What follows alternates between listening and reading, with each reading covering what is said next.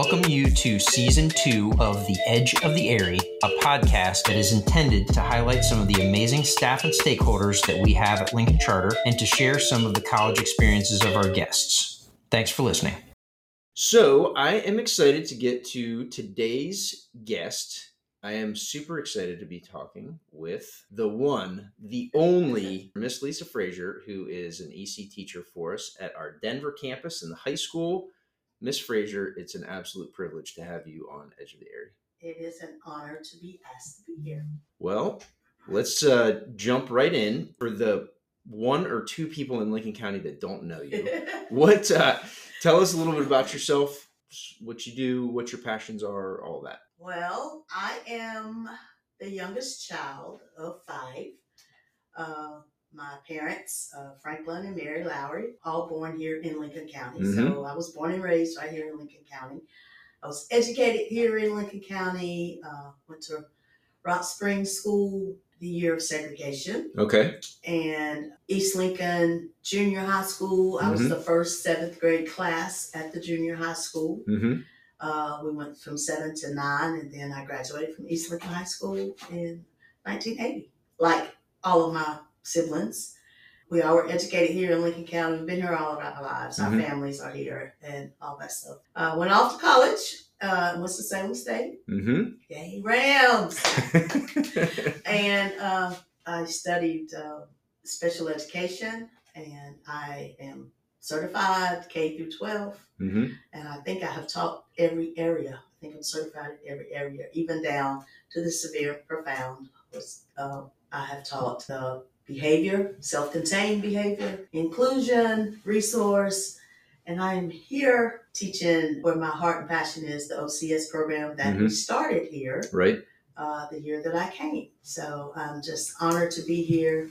I've always wanted to be a teacher, always wanted to be a special educator. I also am the coordinator for the Lincoln County Special Olympics. Mm-hmm. This is my 29th year as being the coordinator here in Lincoln County. I have a passion for the homeless shelter, the Hesed House here in Lincoln. I serve on many committees throughout the county. The Juneteenth committee. I have served on the board at the State Employees Credit Union in Denver. I think I served on that board for 8 to 10 years. And other boards that I've served on around here. I'm a big advocate for our youth. Mm-hmm. I've been a foster parent here in Lincoln County for many years. I think I've fostered maybe 30, 40 kids throughout my career. I've been a coached basketball, volleyball, and track in the Lincoln County schools. You have you're never going to need your resume again because you have your final job. Final job, yeah.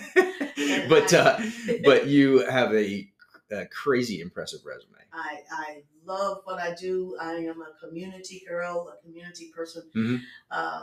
At my church, which is the Gold Hill Missionary Baptist Church.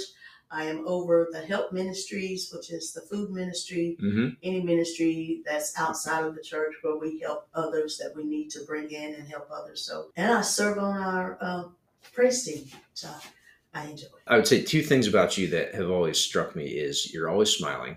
You always have that air about you of just being excited and just sort of showing your passion to kids in the community. And you're always helping. Every time I've ever seen you, every time we ever interact, you're asking for something for somebody. And I am. and it's rarely for you. It's really I really appreciate your community mindedness, and it's obvious that you've got a lot of love for Lincoln County and in this area. So I do. And I thank the charter school for allowing me to continue what I do while I'm here at the school. Lincoln County schools did the same. Mm-hmm. I was in a lot of stuff, and there are often times that I would have to be away, and they were very generous, and you are very generous to allow me to do that, to continue to do that. So I'm very appreciative of Lincoln Charter School. And I had a connection to this school as well. You did. Well, we have a lot to get into. So you have a lifetime license. Is that true? I was supposed to get that done this year. It's in process if you haven't. Yeah. So for anybody that doesn't know, when you become super mature, as Miss Frazier has, and the number of years of experience, then you're able to apply for a lifetime license, teaching license in North Carolina, which is a pretty rare thing. Kudos to that. Tell us your experience within the community, going to Lincoln County schools, teaching in Lincoln County schools. Tell us a little bit about what I would maybe consider to be one of your first loves, Special Olympics. Well, I started Special Olympics while I was in college because, being a special education major at Winston-Salem State, we had to volunteer, we had to do things, and they often held some of the games on our campus. So I started volunteering when I was in college. But my love for special needs came from a child. I had a cousin who was, and at that time, they called him severe and profound handicap. And I always remember when we would go to have a family cookout or something down at Mamaw, and we called him Mamaw, at Mamaw's house. Jimmy Pooh, and that's what we called him. His name was David, but we called him Jimmy Pooh. He was the one that was in the back room of the house. He would lay on a beanbag pillow because he couldn't do anything. He was in diapers. And I would always find my way back into that room. And I think I was about 8 years old or something. And Mama would come back there and say, "Do you go outside and play with the other kids?" And I didn't want to go outside and play with them because I wanted to play with him. And I got to the point where my mom would just tell my mom, "Leave her alone. Just let her sit back there if she wanted," because he'd be back there, but I wouldn't go back there and just play with him. And it got to the point that he really started to feel me. Until, he had to be fed. So I can remember the first time they ever let me feed him. I mean, I'm telling you, I was a little kid. And I said, "I'll feed him." And I learned how to feed him and eat my food at the same time, So it was that passion that I had for him because I just felt like he was missing out because he was, and back in the day, you do know that they used to put individuals like that in a place, and they would leave him there back in my day. And my mom decided that she was not going to put him there. She kept him out, and he outlived his life expectancy. I think when he passed away, I think he was about 19 years old or something like that because of his condition. But I loved him so much. I mean, and then at that time, I thought, this is what I want to do. Never changed my mind. I can remember when I was a teacher at East Lincoln High School, and they had a principal fellowship program where they were trying to get teachers to go into being principals. And Henry Barkley, who was my principal at the time, he was also my basketball coach, and he was also my driver's ed teacher. He was like, "I want you to be in this program." And it was a program that the school system provided. I was like, "Coach, I don't think I want to be a principal." I said, "I just don't like what y'all do." I mean, So he convinced me to start that program. And I think about after a month, and I'm very honest and very blunt, and we would have to go to these meetings and sit, and I don't want to do that, and learn how to deal with parents and stuff like that. And I just went to him and I said, "You know what? I know I could be making a whole lot more money, but money is not an object to me. Although I need money to live," I said, "I want to make a difference." And I didn't think that being a principal would make the kind of difference that I wanted to make in people's lives. I wanted to be an encourager. I wanted to let people know that you can make it and you can come through certain obstacles and you can get through these things because people were hurting, and that's just what I've always done. And even in my own hurt, I always tried to be an encourager because I would use some of the things that I've gone through in my life to let people know, hey, it's a better way to go through and do things. And then I think when I became a foster parent, I would only foster special needs children. I can remember when I was at East Lincoln and they called me from DSS and they said, "We have a child," and it was a twin. He was a twin, and the brother died at the hands of domestic violence. But he survived. But he had severe seizures and stuff like that. And they were like, "Can you take this child?" I had to call my husband at the time, and I said, "Hey, can we go pick up a baby?" He said, "What you call me for? You're going to get him anyway." So I remember taking my two children to DSS, and they were little kids, and it was like, what is this? Is this a baby? Is this a baby hospital or something? Because when we go in, there were a lot of kids in there that needed to be taken, and I will never forget taking that little boy in my arms, and it was like, and we went through some stuff because he did have seizures and had a lot of stuff to get through medically, but I love him today. He loves me today, and I love him. He's 26 years old. He's thriving, and I just love him. We stay in contact. So that was the start of me getting foster kids. What are you calling me for? Because you're going to go get him anyway. That's what he said. And I was telling the truth because I thought I'd just be nice and ask. It's always best to check with your spouse. It's always best. Well, hopefully, sounds like a really tragic situation, but hopefully your influence helped that. And I love him. He loves me. My kids love him. We still stay in contact to this day with mostly all of the ones that I've had. I still see them frequently, and they have children. They bring their children to see me, so it's just a blessing to me, and I'm glad to see that some of them.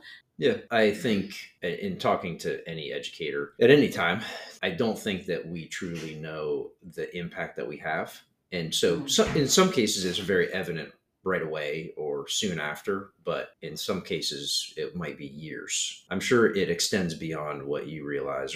My philosophy was that I always felt like if you make them feel that they're special. My first teaching job was in Dinwiddie County, Virginia, and that's where I was at. There was a little small town, Dinwiddie County, Virginia.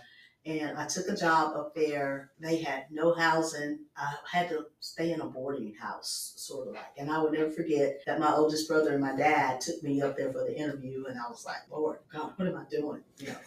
And at that point, I really wanted to come back home because father was always sick. He had a lot of health problems. And I didn't want to be that far away from home because I was a daddy's girl, of course. And I wanted to be able to get home if something would have happened to my dad. And I will never forget that I had taken that job in Virginia. And I was like, why don't Lincoln County ever call me? I'd like to go back home and do something. And I think it was like getting real close to the last. They'll give you a time frame to where you can either stay with the job or commit or do this. And it was like the last week for Marty Edie and said, hey, we have a position. And he said, is that West Lincoln? And I said, I don't care. I want to be home. I want to come home. And I did. I came home to West Lincoln High School, and I had a young lady there. She was precious to me. And she wasn't in a real good situation, but I got this idea. I said, I'm taking her to her prom. She'd never been to the prom. And so I got a lot of the teachers at West Lincoln helped me get her together, and we found her a dress, and I remember the home ec teacher that could sew. We went and got her a dress, and she fixed the dress up for her, and then I took her home with me on the night before we went to the prom, and got her hair done, put her on some makeup, and let me tell you something, that child danced she never came off the dance floor. She never came off the dance floor. So that was the thing that when I started doing that, then I made sure when I got to East Lincoln High School that all of our special needs kids would go to the prom. And we went prom shopping. We did all these things, and we would get donations to where we could get a limousine. And me and my 2 teachers' assistants and stuff, we'd go with them to the prom. We would make really fancy restaurant reservations and stuff. And I remember we were eating some calamari, and they were like, what is that? It was just those times, just to see them be able to experience. Give them the experiences. Like Give them that experience. Yeah. And I always told my kids, you can do whatever. You can do whatever you want. Started taking them on field trips. I've taken classes to Florida. We've been to the Amish country. We went to the chocolate place up in, Hershey. We've been there. Charleston, South Carolina. What we would do is we started a little club at the middle school, East Lincoln Middle School, called the Eager Beavers. And we would go during the teachers' planning periods to clean their classrooms. Like we had our little buckets in their planning period. We go do their chalkboards and clean their desks and sweep their floors and stuff. And at the end of the month, the teachers would write us a check and put it in our account. Okay. So we had enough money I would not leave a student there. I got donations from outside from some businesses that would write checks for us to go. And, we had a couple of parents that could actually pay for them to go for these trips. And I would say, y'all are going to get out of this building. We're going somewhere. Thanks to Ed Hatley that helped me get this through the school board, because they were like, I don't know, she's taking a bunch of special needs kids. So you're taking a bunch of high school seniors. I'd much rather take this group than that group, honey, because I don't have to put tape on the door at night. There's some wisdom there. So, so it's just shout out to Mayor Hatley for yes, he helped me out a lot. He did. He helped me out a lot to get that done. And he said, well, why can't she take them? Yeah. And took them to Disney. Yeah, took them to Disney. I love that. And I think that from my experience with you, that attempt to help special needs kids feel appreciated and special needs people feel that they're part of the community, and to give them some experiences that they might not have in an everyday scenario. So, and I also taught them to work for what they needed to. Mm-hmm. Not always looking for a handout or things like that. And those students were, they would clean a classroom, honey. It would be spotless. I'm telling you, it would be spotless. But that was a teaching part, because a lot of them didn't know how to do things like that. So that was a teaching part that we had to do. I can remember the shirts. There were purple and gold shirts, and we had this picture on the front that said Eager Beavers, and that's what we all wore when we went to Florida, so that I would know where my kids are. They're my kids right there. Yep. So it was just great experiences and stuff like that. So for your role at Lincoln Charter, you mentioned the OCS program and that being close to your heart. Tell us a little bit about what that is and what that means for our students. Okay, the OCS program is called the Occupational Course of Study program. And it is a program to where our special needs students, the ones that probably, if we didn't have this program, probably would get a certificate from high school. But this program gives them an actual North Carolina high school diploma. Mm-hmm. But there are certain courses that they have to take. We have to enroll them in some CTE courses, which is career technical education, because there are things that they want to do, and they can work. Mm-hmm. So the career technical courses are courses that they would enroll in to get the experience that they needed, so that when they finished high school, they could go out and possibly get a job. Mm-hmm. I've had a student that was in OCS at East Lincoln that actually went to UNCG. There's a program up there. It's called Beyond Academics. Okay. And it is a program, a college program, a 4-year program for students that come out of that OCS program that she went to, stayed up there all 4 years, and she got her certificate like when she finished up, but it was a program to where she had classes, life skill classes, that taught her how to maneuver and how to do things like that. She's back here now working. She didn't want to leave Greensboro. Her mom would call me and says she doesn't want to come home. But she was involved in the campus activities up there. When she was here, she was the manager for the basketball team where my brother Franklin coached over at East Lincoln. Okay. And she was the manager for the team. So when she got to UNCG, she was paired with the managers of that team. And that was something that she did. She helped them out.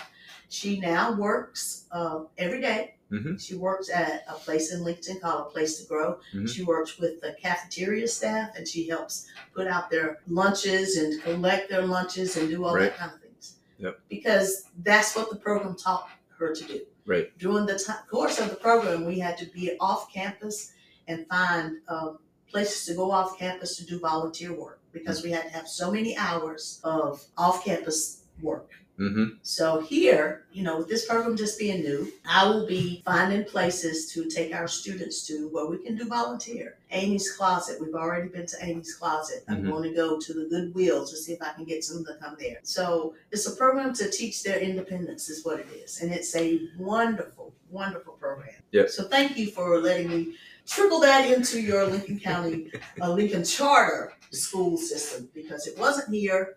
And I know that this is a college prep school, but we have to teach to all of our students. Yeah, I couldn't have said that better myself. So these are students with disabilities that are sort of likely not going to do a traditional 4-year college track. Likely not. Exactly. And so this program doesn't limit their options, but it's tailored in some ways more for that style of education and to sort of get them ready for life after high school. Life after high school, and now the university system has started more programs like the one at UNCG, the Beyond Academics. There's a program at CPCC for students like that. There's a program at Catawba CVCC. Clemson University has a program like that, and if I'm not mistaken, Appalachian has a program, and they get to experience the college.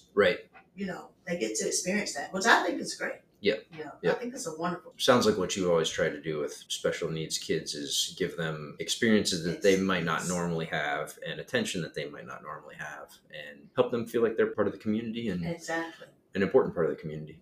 And a part of that program is teaching financial skills, cooking skills, teach them how to use their bank cards and things like that. And what I did was I would go out, the credit union would come in and do a little program with them. I took them on field trips to the credit union where they would set them up and talk about, what you don't do and, how not to lend your credit card to people or your bank card to people. And stuff like that. Life skills. Life skills. That's exactly what it is. And to be honest, more of our college prep students probably need some more of these life skills. To be honest, I mean, really. Yeah, I think that I'm sure you're right, as usual. There's a lot more that we could do, but we're limited by time, limited by all the expectations and the EOGs and EOCs and all the things. But it's, I think, really important for the work that you're doing to build that program. And I appreciate we could not have a better leader sort of helping those kids. And I appreciate that. Before you started working at Lincoln Charter, and this is tell me again, third, fourth year with us? Is that Third year. Your connection to Lincoln Charter previously was through a mutual friend. Not a friend of yours, but somebody that I would consider to be a friend of mine, Franklin Lowry. Tell us a little bit about Coach Franklin. Oh, what can I not tell about him? He was bossy, stern, but so loving and so caring. He and I had a lot of likeness to each other. And I think that I got that from him because I was that little sister. And I had other siblings and things like that, but I can remember growing up. Now, my sister was the oldest. I was the baby, so I had 3 brothers in between. So my brother Franklin used to have to comb my hair. My sister had gone on off to college, and he would have to comb my hair to go to school in the mornings. And I will never forget, I have a picture that I took where my mom worked third shift. So he was the responsible person to get us up, to get us ready to get on the bus to go to school. I must have had a bad night sleeping because my mom had fixed my hair and sort of tied my hair up to go to school the next day, and we had picture day. And when I got up, he was like, "You can't go to school with your hair looking like that." So he recombed my hair, and oh my goodness, I thought I was the cutest thing. I do have a picture that I will show you. He got up that morning, brushed my hair, and you don't tie hair bows in the middle of your ponytails, but he did me.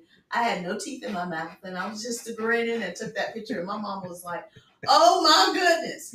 He learned how to braid on my hair.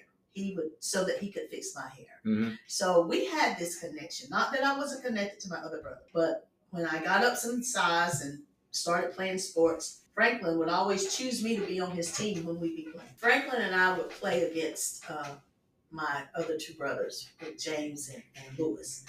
And he made me tough because, they were my big brothers and they would knock me down. And he would say, "Get up, you better not cry. Get up, you better not cry." And I mean, they had no mercy on me. And Franklin always chose me to be on his team because he was teaching me how to be tough. I mean, that's what he was doing. And I would come home if I would have anything to do, somebody's bothering me at school and stuff like that. And he would say, "You don't let people talk to you in any kind of way. Mm-hmm. And he did that to all of us because he was our big brother. Yep. So, but he went on and same thing. He had a passion for the youth in our community, and he reached out. He started a program called Don't Foul Out Academy, and it was a summer program. I didn't want to work in the summer, but he made me. No, you got to help me do this, and we worked together. And this is something that went on for over 20 years, where we would bus the students from Lincoln, and we bus them for a week-long or 2-week-long summer camp program. They would get fed breakfast and lunch there. Now you think about it. These are kids that would be home during the summer and sometimes didn't get food. Right. So they would come to us, and we would always try to have a cutoff. Now, we can't take any more. Yeah, we're going to cut off at 80. One year, we had 115 students from the community that would come. And he just loved it. I mean, he thought we would bring in different speakers, like some colleagues of his would come and talk to the students about life. They would tell them their story and stuff like that. So, then he became my pastor. Oh my Lord. You're my big brother. You can't be my pastor too. But he was. And so he would say, do what the Lord tells you to do. And I'd be like, oh, he was a great leader and was a basketball coach here. So that was my connection with him, because I would go with him. He would take some of the girls from Lincoln Charter in the summer and play summer league. So I would go along with him. Right. Matter of fact, my daughter would sometimes come over and play with some of them here. I had 2 nieces that played ball here that would go along with them. So that's my connection to Lincoln Charter. That's how I met you. I think I met you through my brother. So. Yeah. He and we certainly miss him a lot. We do. But as with all great people, you leave a legacy, and he certainly has left a significant legacy. I know there's still a lot of people around Lincoln Charter that think very fondly of him and remember him. And I won't forget his funeral. I think that was during COVID, and it was like all of that Citizen Center in Lincoln, and it was huge. People from everywhere. From his college days, from everywhere were there. And he used to say this saying, and if you ever walk into my classroom down here at Lincoln Charter, I have this big bubble that I have laminated over on my wall.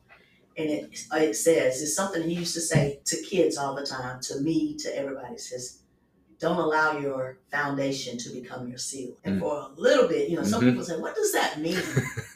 You have to think about it, because your foundation is down here. Your ceiling is up. So what he would say? He would say, you always have to rise above your foundation and go through the ceiling. That's my favorite saying. It's on my wall. It says, don't allow your foundation, where you start, to be your ceiling, because you can go above the foundation and go through the ceiling. Yeah.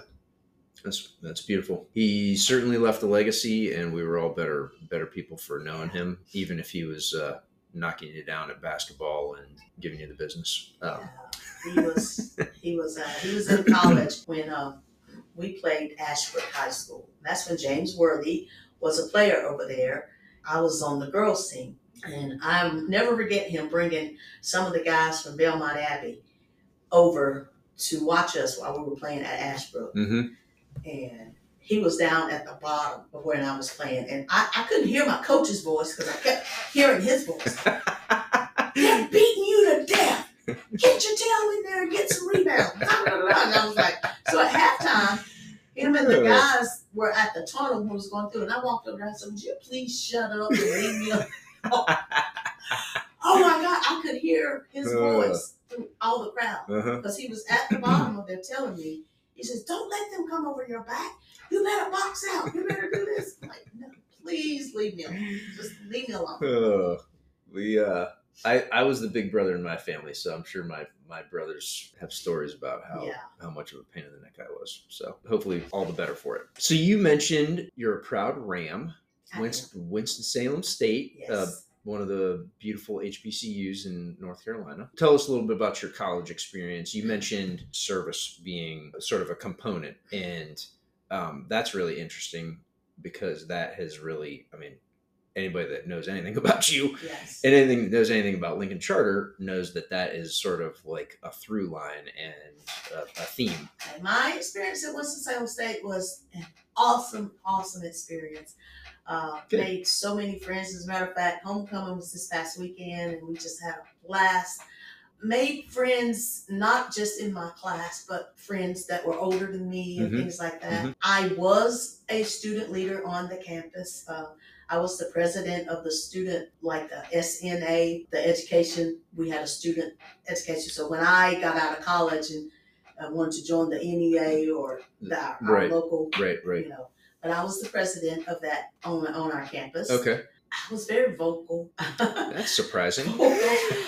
I was on the Panhellenic Council, which was the council that was there for all of our Greek organizations. Greek I life. did pledge. Yep. Okay. I was pledged Zeta Phi Beta in the spring of 1982, and I became the dean of pledges there for the girls, and I did win. I didn't even know about it, and this was funny, but I worked while I was at Winston. I had a job off campus as well as on campus, and I worked at a facility. It was a psychiatric facility at the time it called Charter Mandela. Now it's still there. Then it went to Charter Pines, but it was a facility for people to come in, and we had like a lock ward, an adolescent ward, an open ward for people who came in with some mental issues and stuff like that. But I worked, and I can remember the nurse telling me one day, because I worked as much as I could, because like I said, we didn't have much. And my father was always sick, and I wanted to make it easy on my parents and stuff like that. So they were like,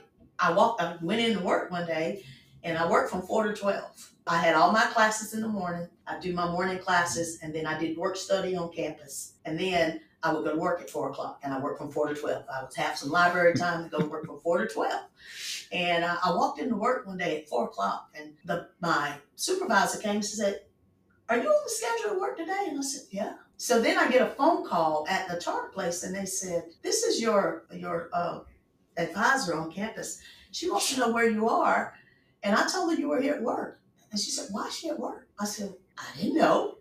Well, they were having a banquet. I was a senior. They were having a banquet, and I had been nominated. I don't know who had nominated me to be to get an award.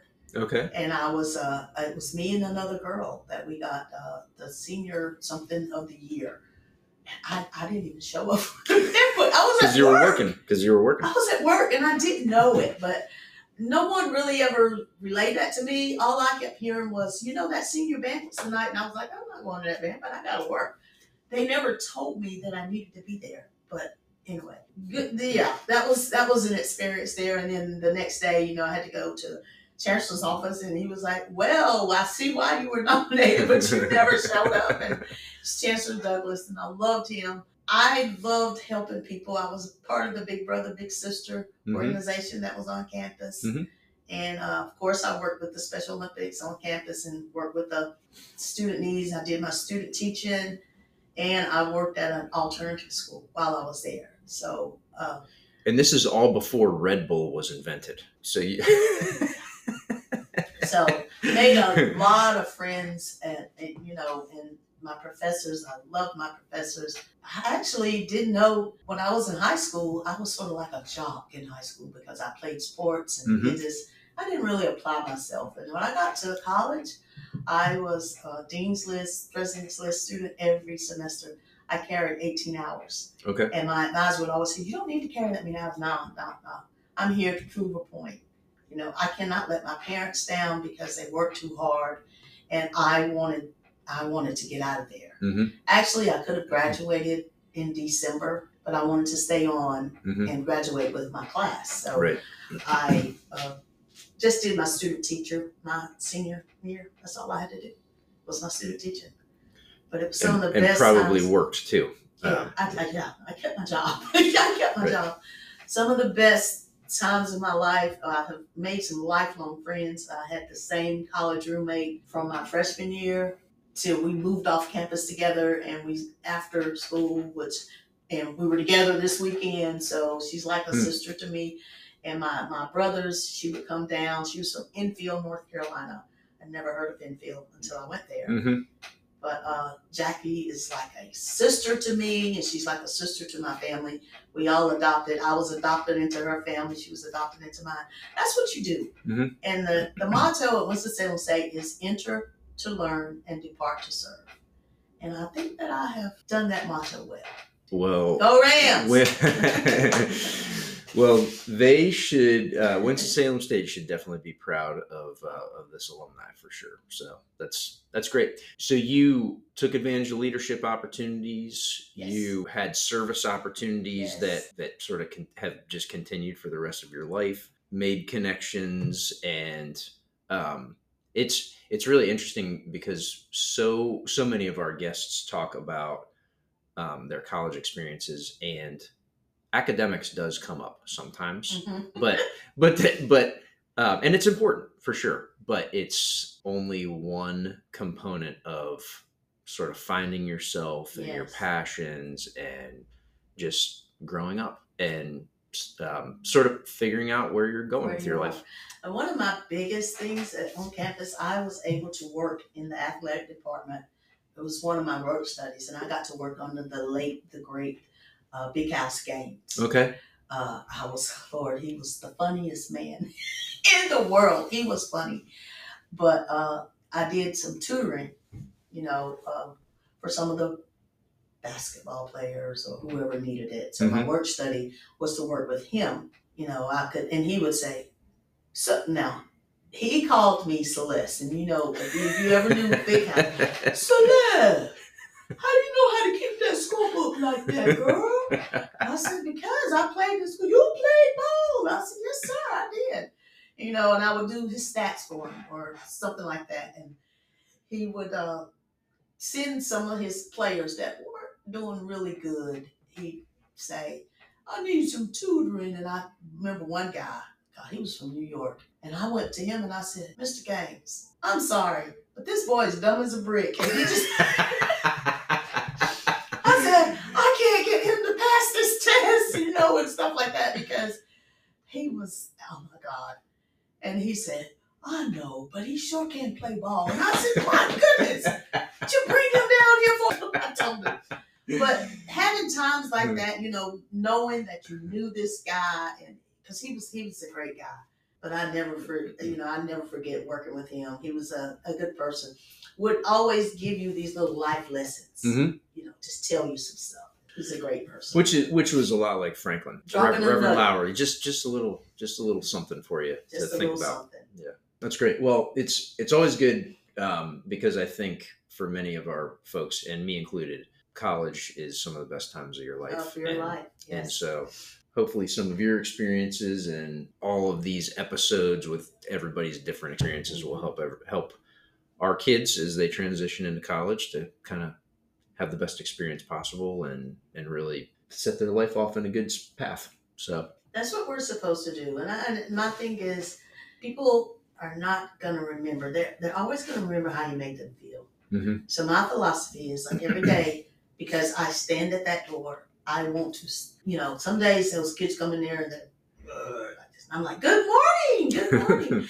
And I've always been like that. Mm-hmm. You always want to make them feel like they're loved. And all you need is love. You can show them that you love them some kind of way. I have made some great connections here with some of these students here. Mm-hmm. And I think when I first came in, they didn't know me, I didn't know them and stuff like that. But I have really gotten to you have some great students here. And it is. Mm-hmm. And I really appreciate them. And I think my classroom here now, although I'm doing occupational courses study now, but I still have, one day I walked in and there was some kids sitting over in my corner. And I was like, who are you? I don't know you. I don't teach you. Who are you? Oh, well, so-and-so said that it'd be okay if we came in here because you're pretty cool. And I just needed a quiet place to do my work. And I said, all right. I said, as long as your teacher know you're in here. And I said, no, I'm going to tell you something. You got to do your work. I said, you can't come in here, So I find more students migrating to my classroom from the hallways because it's always a welcoming it's a welcoming place. And that's what I want it to feel like. I don't want them to think that you can't go in Miss Frazier's room because she'll be mad at you. No, but you got to come in here and do what you're supposed to do. Yeah, there's some expectations. Yeah.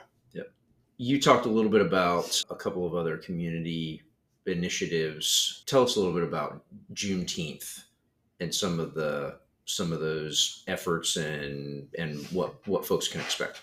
Well, we started a Juneteenth festival, and this goes back to my brother. He was on the committee, before he passed away, and he always wanted us to have a festival to represent. Juneteenth is actually the official end of slavery. And the first year we did Juneteenth, and I'm still on the Juneteenth committee. We had a meeting last night because we are now beginning to start for our next year's festival of how we do our Juneteenth. But it's just a celebration of freedom. And we have vendors out. We have people to bring out. We have dancers, like African dancers, to come out. And we did a concert last year. I was over that committee that we brought in a band, and we did a great concert that came in.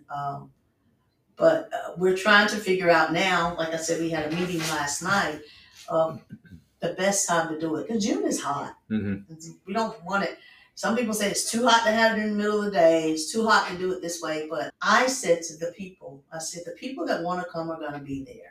And as long as they come and have an experience, of what this is. Then that's what we want to do. So we want to just let people to come out, because that's what Juneteenth is. It's a celebration of freedom, and come out and just have fun with each other. Look at the different cultures we bring. And like I said, we bring in the African dancers. We bring in poetry, where people come and they do poetry. We bring in some of the gospel singers that they come and they sing, and the food. We won't forget the food. And we have food vendors out there, and we just sort of have a good time. It is a huge festival to put on, but we get it done. Lincoln Charter, you've been great. You have supported this festival. Sort of like our Soul Fest.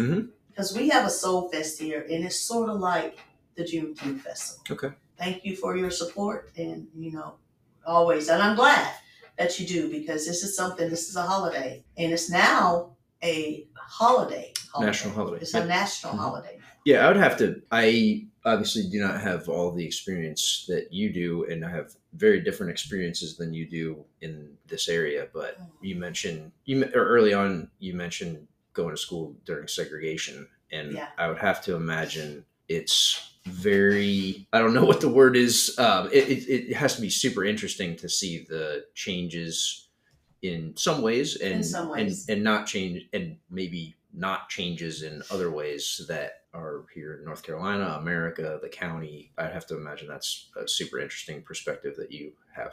Well, the funny thing about it is at Rock Springs, my siblings were able to go to the all-black school, which was where the Catholic Church is. Where Holy Spirit is. Holy Spirit Catholic Church was the school, the all-black school back in the day. Okay.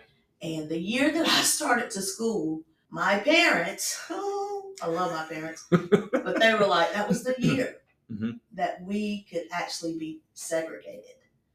And I didn't get to go to all-black school. I went to Rock Springs. That's where I started to school at. I went to Rock Springs, and my mom and dad, Jerk Franklin, and they had to go to Rock Springs. And there weren't a lot of black families. They weren't ready. There was a choice at that time. And some stayed, some went. And the black families had a choice? Yeah. Okay. Some stayed at the black school, and okay. Some went. Okay. And at that time, I think that it was worse because sometimes from our own community that they think they're better than everybody else. No. But then we had to get on that school bus and ride, and they wouldn't let us sit down. We had to stand. We lived off of Old Plank Road. Rock Springs was there. And I'll never forget us having to stand in the middle of the aisles. And Franklin and Lewis and James would tell me to be quiet and I was tired one day. And I was a little girl, like first grade, kindergarten. And there was a seat And there was these guys was sitting on his seat, and there was one person on the seat. And I didn't want to stand up, so I crawled over the seat. I crawled over the seat. I did. And I sat my behind down. I guess I was Rosa Parks at that time. And my brothers was like, get up. I'm not. He won't scoot over, so I'm sitting here. And, it was. And then, of course, I'm paved the way for them because he got up because he didn't want to sit beside of me. Okay. He sat somebody else, so my brothers got to sit. Okay. I was like, I'm not standing up. Jim Monday, who was her kin to Taylor, he was the principal. Kin to Taylor Helms. Yes. Yep. And I'll never forget, I had to go to the office because I did something I wasn't supposed to do. And my dad drove a bus for Mr. Monday. We loved Mr. Monday. And he asked me, he said, now, why would you do that? He called me Little Lisa. And that's what he called me. I said, because I was tired. And that made a way that he made sure that we got seats on that bus. Jim Monday did that. Awesome. He would not make us stand anymore, So he'd tell the bus driver. I remember the bus driver's name. I remember her name. She was Redhead Rita Keeper. That was her name. And she was sweet to me. She was nice to me. But I didn't think it was fair. So I guess I've always been a little militant. I don't know. You tell me this. Right. But Jim Monday, good people like Mr. Monday, Henry Barkley, that were in my life, like doing those times. Because like I said, my father drove a school bus for that school, and then he drove one he started driving for Rock Springs for Mr. Monday. Okay. So, yeah, good people. There's really good people. But it wasn't fair that we had to stand up. So I got threw off of the bus one time because I threw a rock at Yeah, you're telling on yourself. I don't care. I got off the bus, and there had been some exchange of words and name calling, and I was mad. So when I got off the school bus, I picked up a rock, and I flung the rock at the bus, of course, and I hit the bus. So my dad had to take me to school for about 3 days or something like that. I couldn't ride the school bus. And, sometimes that was a burden because, like I said, my mom worked third shift, and they'd have to wait, come get me home and get us to school and stuff like that. But it's just a lot of things that I did make my voice about during school times. I got in trouble sometimes. I did. Well, sometimes there's good trouble too. It was good trouble. I was a good student, but I didn't like to keep my mouth closed about certain stuff. So. You know that. You know me. I have some sense of that. Yes. Yes. So speaking of Mr. Monday and sort of some of those experiences and some of the folks that you've talked about, is there an educator that maybe had a formative impact on you? Could be a fellow educator, or it could be a teacher or somebody that as you were growing up. I was growing up, I had a book. Yeah. Like I said, Mr. Monday was one of them because we respected him to the fullest, and Henry Barkley, who he taught me how to drive. He was my driver's ed teacher. And then he went on to be my basketball coach. And then after that, he was my principal. And he is still here. He is still my Henry Barkley. He was the coach during segregation when people didn't want to play him because he had an African American on his team back at Rock Springs. So he was that coach. He's still that guy for me. But Mr. Barkley, I'll never forget him one time. His wife, Linda, would make him onion biscuits, and he would eat onion biscuits on game day. And then he'd get you by your face, and I'm like, oh my God, that breath of yours is killing me.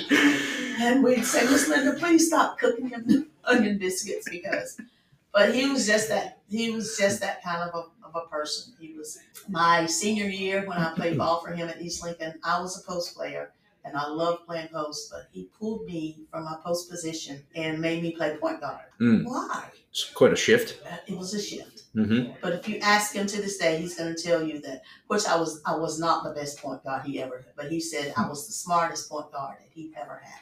Because he had to pull me. He said I had nobody else to run my team. So he pulled me from post to play point guard my senior year. I hated it. But I did it because he asked me to do it. Yeah. And we remain great friends now. And then I had a high school English teacher. Her name is Kitty Sosby. And I love Miss Sosby. I didn't like her in school because she made me do what was right. I'll never forget getting term papers or papers and just red ink everywhere. And she said, do it again, do it again. You know, she was that kind of person that she made me do it right. And when I got to college, I appreciated that because had she not made me keep doing those papers, her and Vicki Beam, had she not made me keep going back and redoing them, and I was like, I told you when I was in high school, I did enough to get by. Right. You know. Sounds like she pushed you like Franklin did. She pushed me to the limit. And would not take mediocre work from me. That's good. Can you tell us a little bit about your work with Hesed House? Oh, yes. I became a member of the Hesed House board. And it's just, my heart, just to see people down on their luck like that. Because people think that homeless people are just lazy and just don't, that's not what we see. That's not what we see when those people come into that Hesed House. We have people that are coming there because they have lost their homes because of domestic violence situations, and they've had to leave. And we've got families in there, in that Hesed House. We have people there that have some mental issues. And how I started there was our church was doing meals at the Hesed House. Okay. And we were feeding like once a month at the Hesed House, which we still do. And then someone from the Hesed House said, why don't you be on our board? And I was like, I'm already on so many boards. But then they made me chairman of the fundraising committee, which here I am again. So last year was my first year of being chair of the fundraising committee. And I decided, they said, what kind of fundraiser are you going to do? So I wanted to do something that would benefit the residents. And what it was I said, we're going to do a fashion show. So I went to Belk and I asked Belk, hey, can you give us money so they can come in here and buy clothes? And Belk was like, sure, I'll do that. And then I got some people from the community that came in, and we allowed the residents to go to Belk, and they got to pick out an outfit, which they got to keep. And I'm telling you, that night of that fashion show, some of those women, and even some of the men, that we had a makeup artist to come in and do their makeup. We had a lady there to do hair. We had a band. I got a 4-piece band that did the music, and they got to be under those lights. And let me tell you something, it was awesome. Even the kids. Well, and it's definitely, I think maybe sometimes when I think about homelessness, maybe I am under the impression that typically happens in a bigger city or a bigger, sort of like an urban area. And it's definitely a challenge that we have in America in a lot of different areas. Well, I've seen more on this end of the county now. I was going through, I think I had an appointment early one Saturday morning, and I went through the parking lot by Harris Teeter, and I happened to turn my head. It's like, those people, you know what I did? I backed up, and I got out, and I was like, excuse me? I said, are y'all okay? And it was a family. It was that covered place right there between the restaurant Chill Fire and Harris Teeter, that covered place. They had found a place there to sleep for the night, and I was like, oh man, it was cold that night. And I said, are y'all okay? And they said, well, we're good. We're going to have to get up and leave because, people call the police if they come. And I was like, can I buy you some breakfast? Can I do something for you? And then I told them that I was a member of the board at the Hesed House. And, I would see, I think we were full at the time. So, Hesed House also has a program with one of the hotels up there. That if it's a family, that they will actually house them in the hotel. So I did get them a way so that they could go in, shower, and stay at the house. But it broke my heart.